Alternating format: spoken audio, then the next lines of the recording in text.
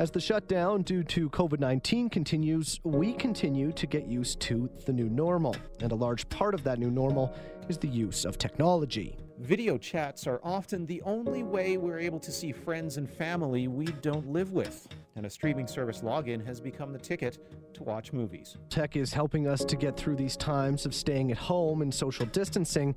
Tech companies north and south of the border are facing challenges unique to these times. I'm Adam Toy. And I'm Dave McIver. And this is why.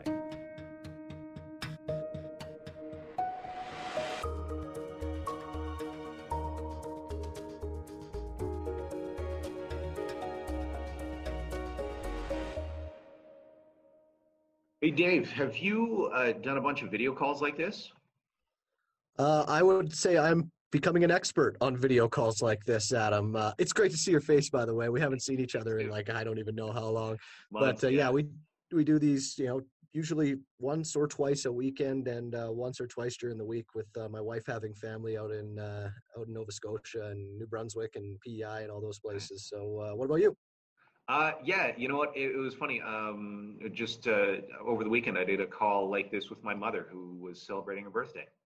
Me, my family, like all my brothers and sisters, everybody was on the call from Vancouver, Edmonton, Calgary, and yeah, it was a good time. That's awesome, man. I guess I should ask, since we haven't seen each other, have you seen Tiger King yet on Netflix? You know what? No, I have not been able to, but we did sign up for Disney Plus, which is a plus. Oh, that's awesome. Well, we have to keep our streaming services in line during these times to keep ourselves busy, right? Yeah, exactly. Stave off that cabin fever. Yeah, except for the pounds I'm putting on that you would normally put on during cabin fever, because if the people could see my face right now, they'd notice it's gotten larger in the last 2 months. Oh yeah. Well, I've been. I can't say I've been panic eating, but yeah, I've noticed that I haven't been able to go to the gym, which kind of sucks. And yeah, I've probably put on weight in different places for sure. And I know you're a gym guy. I'm not, so I should have expected this to happen. But I know you're a gym guy and you love to get out and stay healthy. So I know I'm feeling for you, pal. Thanks. It's more time at home, which is what we all have now. So yeah. But hey, Dave, it's been great to see you. But we got a show to do here. So let's meet back at our different studios that we're socially distancing from.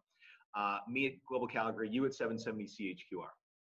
Sounds good, buddy. Great to see you. And we'll chat real quick here. Can you imagine what it would be like to go through this pandemic without technology? Honestly, I can't. It's been such a big part of our lives over the last 2 months. I hear you. We couldn't do office jobs from home. Teaching kids at home would look entirely different. Staying in touch with friends and family would be over a telephone call. Remember those? And not Zoom chats or the House Party app.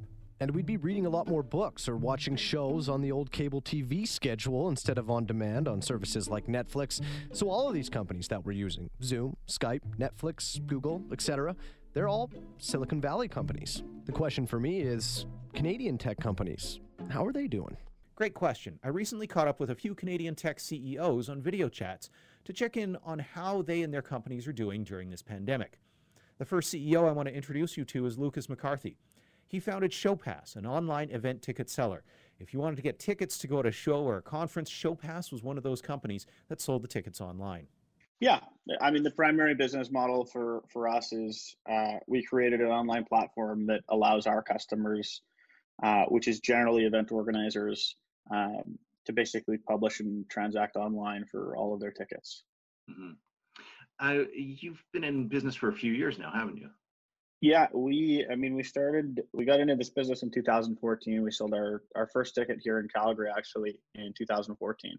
So I imagine, being that your business is dependent on events, and with this coronavirus pandemic shutting events down, of if it's arts or if it's conferences or all sorts, I imagine, how has that affected your business? It was a really interesting time when last year we had a record year, January was a record month. February was a record month.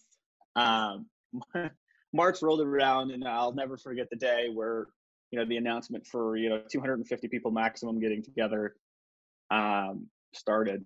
It hit Ontario, Alberta, BC kind of within, a 48-hour period. Those are our largest markets.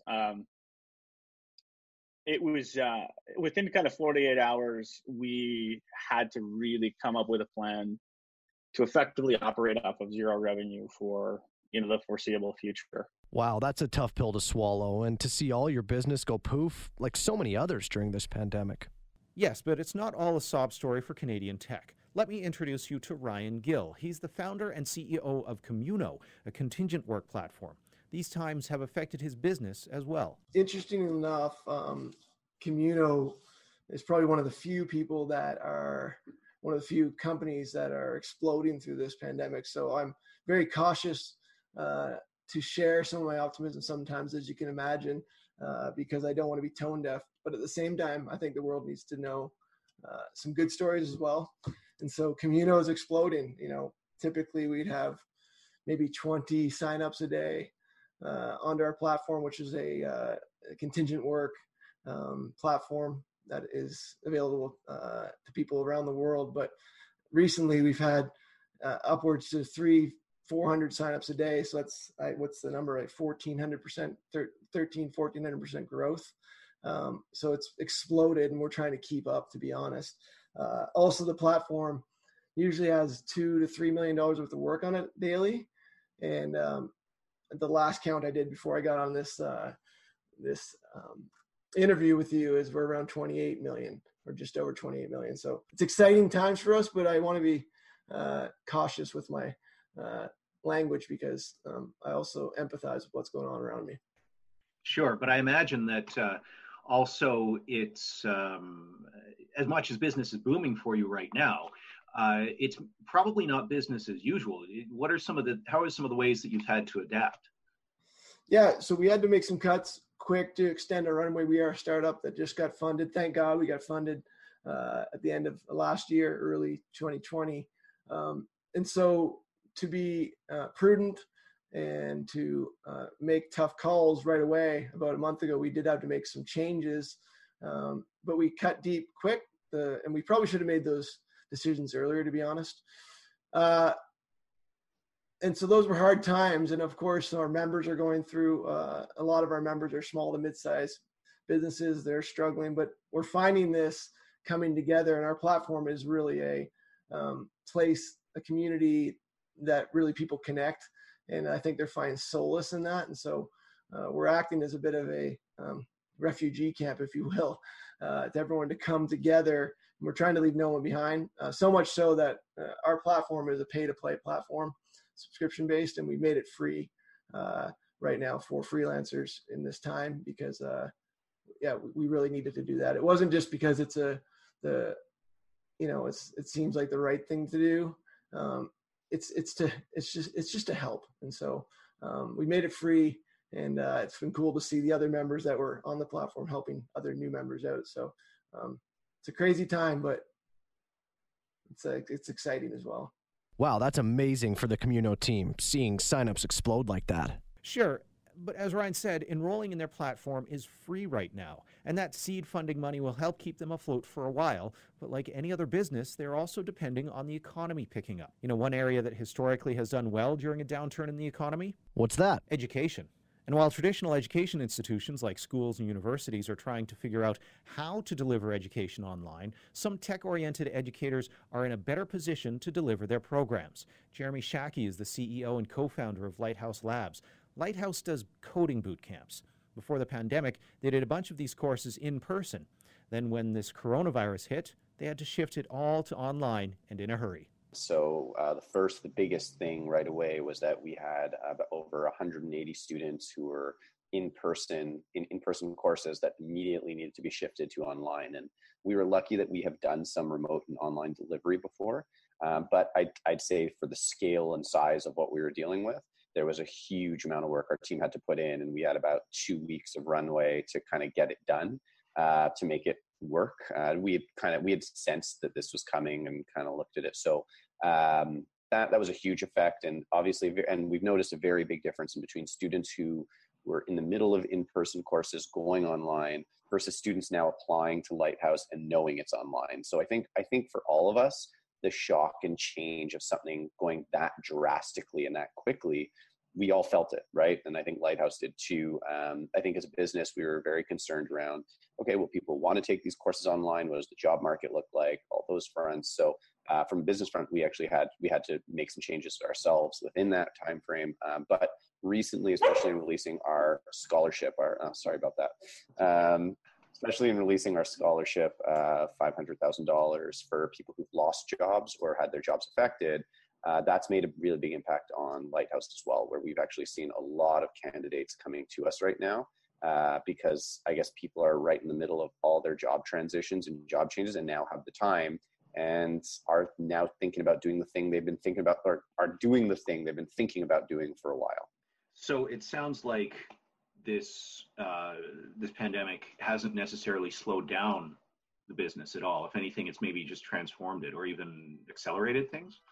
I'd say it's too early to tell. If I'm being as clear as I can, I'd say there's definitely right now in the short term, there's been some positives and definitely some negatives within it. I think time will tell whether the online education space is something that actually has a lasting power for a group like Lighthouse Labs, or if it's just something that is in the moment right now, people are willing to do because we're all stuck at our computers. I think that'll be a big, and if the answer is it's online does not have seeking power, the amount of work we're going to have to do to get back properly within the in-person space, our communities, get things moving, all that, that'll take some time. Adam, it sounds like each tech company you spoke with is dealing with the hand dealt by this pandemic. You're right. Each of these companies have had to deal with the financial fallout in their own ways, mostly with pay cuts, but they have had to lay off some people. And these companies are filled with people, not robots, and they're all reacting to this pandemic in different ways. Morale seems to be generally good. Here's Lucas with ShowPass again. I think it's tough for a lot of people because of what's going on outside of their own four walls.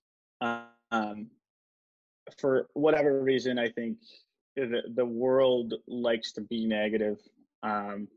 It's not inside of our company. That's not really a mentality that we take. So, what brings us happiness, I think we all have different things, but the thing that as ShowPass we generally all agree on, health and fitness as well as food, is really the core pillars of happiness, I think, with a lot of people in our company. I'd say almost everyone, including myself. So we have a chef that has cooked for us for the last 2 years. And we've kept him obviously on, and he does meal kits for every single person. He delivers twice a week, right to their houses. And I think that makes people, really, really happy. I think it brings a lot of, comfort in knowing that I don't have to cook the next meal. I don't have to go shopping. I don't, we can't do that for 3 meals a day, 7 days a week, but when we can cover a decent chunk of it, I think it's helpful. The morale, I'd say, is pretty optimistic. This new project that we're working on, I think allows them to think outside of the box. And for me personally, it's brought a lot of energy into my world. We came from record to brick wall. And after a brick wall, we kind of have to pick up the pieces and say, where are we going from here? And this, I think, is a really, really good reset and a really good check of our skills, of our abilities to adapt and our abilities to compete, which I really like the lifeblood of our business. That's what gets us excited. Like that's what built this business from, absolutely nothing to, one of the largest ticketing companies in the country, and likely what's going to build us up again over the next few months here. So what does a pause in the economy from the pandemic do to a tech startup? I asked Jeremy that very question.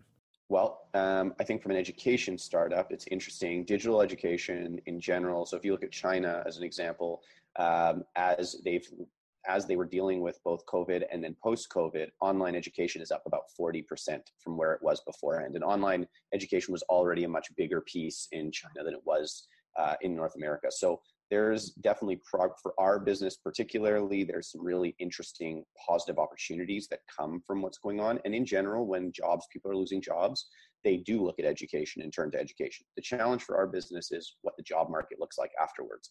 We don't want people coming into our courses without jobs on the other side. Our rate of placement has been 93% of our graduates get jobs within 120 days across the country.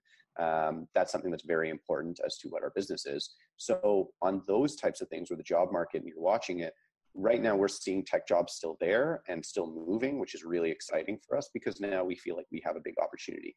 As a startup in general, the big challenge that you have, and Lighthouse Labs, honestly didn't have this problem because we don't have investment. We've bootstrapped our business. What you see is a lot of startups who have rounds of investment within them.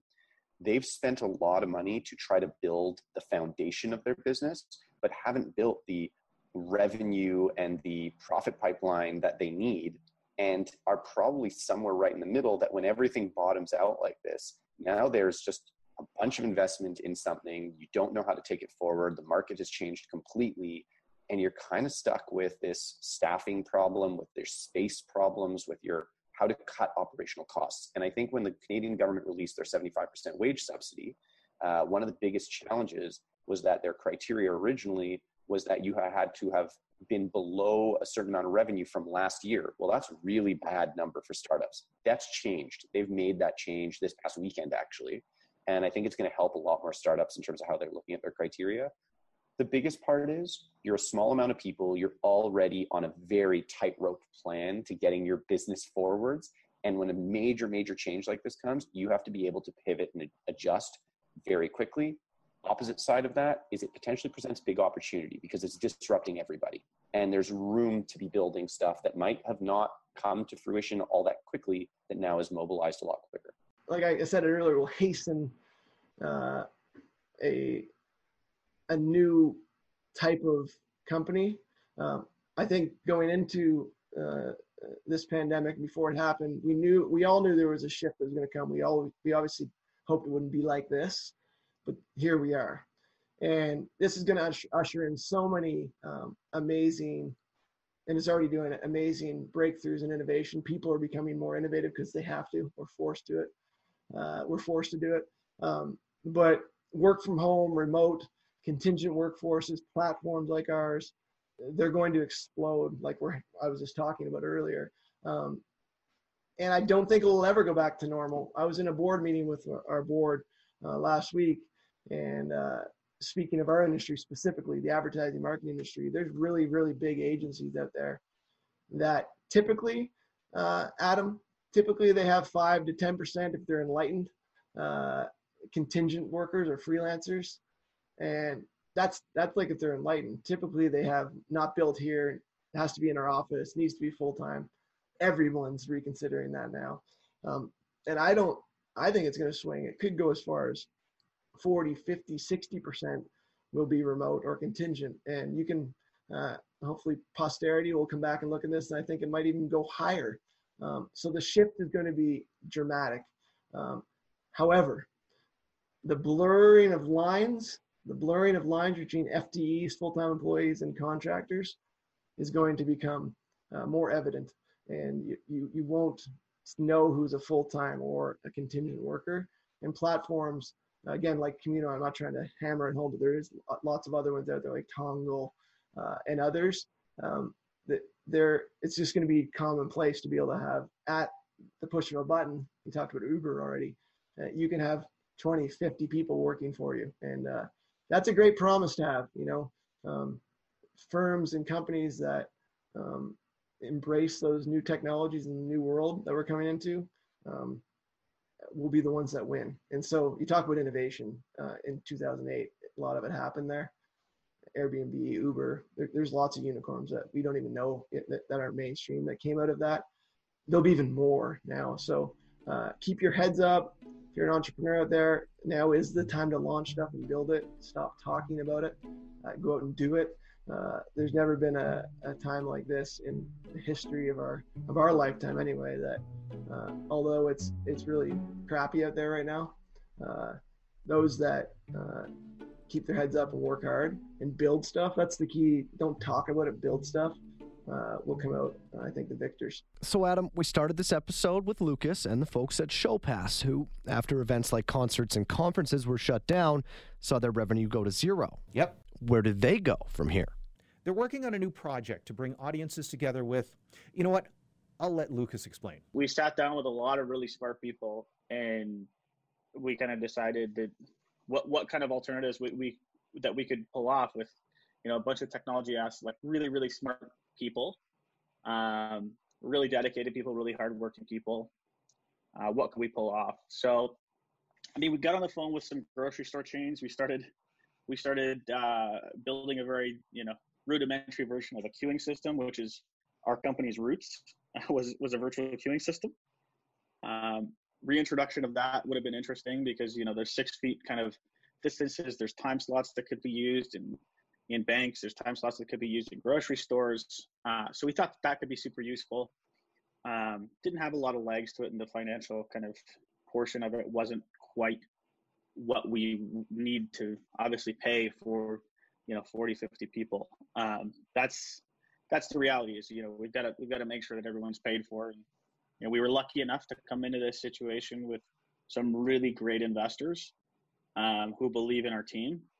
So we kind of took that mentality again and reshaped this. And next week we're actually going to be launching a new platform that offers online experiences for supporters of everyone from musicians to chefs to comedians, and I think we've got a couple zookeepers on there. Like there's a really wide, diverse range of people who have made their living the same way as we have, which is bringing people together. And we've created a platform similar to Zoom that allows these hosts to connect with some of their best supporters in a way that offers something really unique that they've never been able to do before.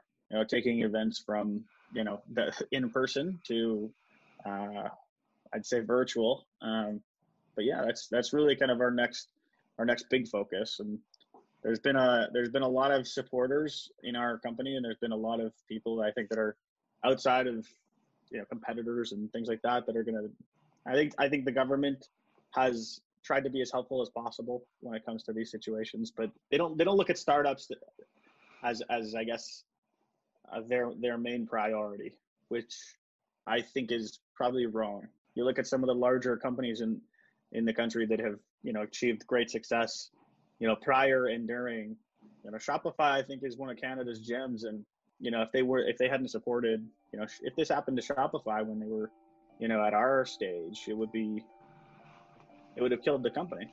So I think they have to be pretty careful about some of the things that they're doing, and growth companies definitely have to be a target for government support and things like that. And that speaks to something we don't have time here to discuss: supports for tech from government. Many tech startups don't qualify for the Canadian Emergency Wage Subsidy or credit being made available through the Business Development Bank of Canada or Export Development Canada. And that's before governments like Alberta decide to put billions of dollars towards energy as opposed to emerging sectors like tech. Considering companies like Uber, Airbnb, and even Google started in economic conditions like we're in right now, developing Canadian tech could be key in a post-pandemic prosperity.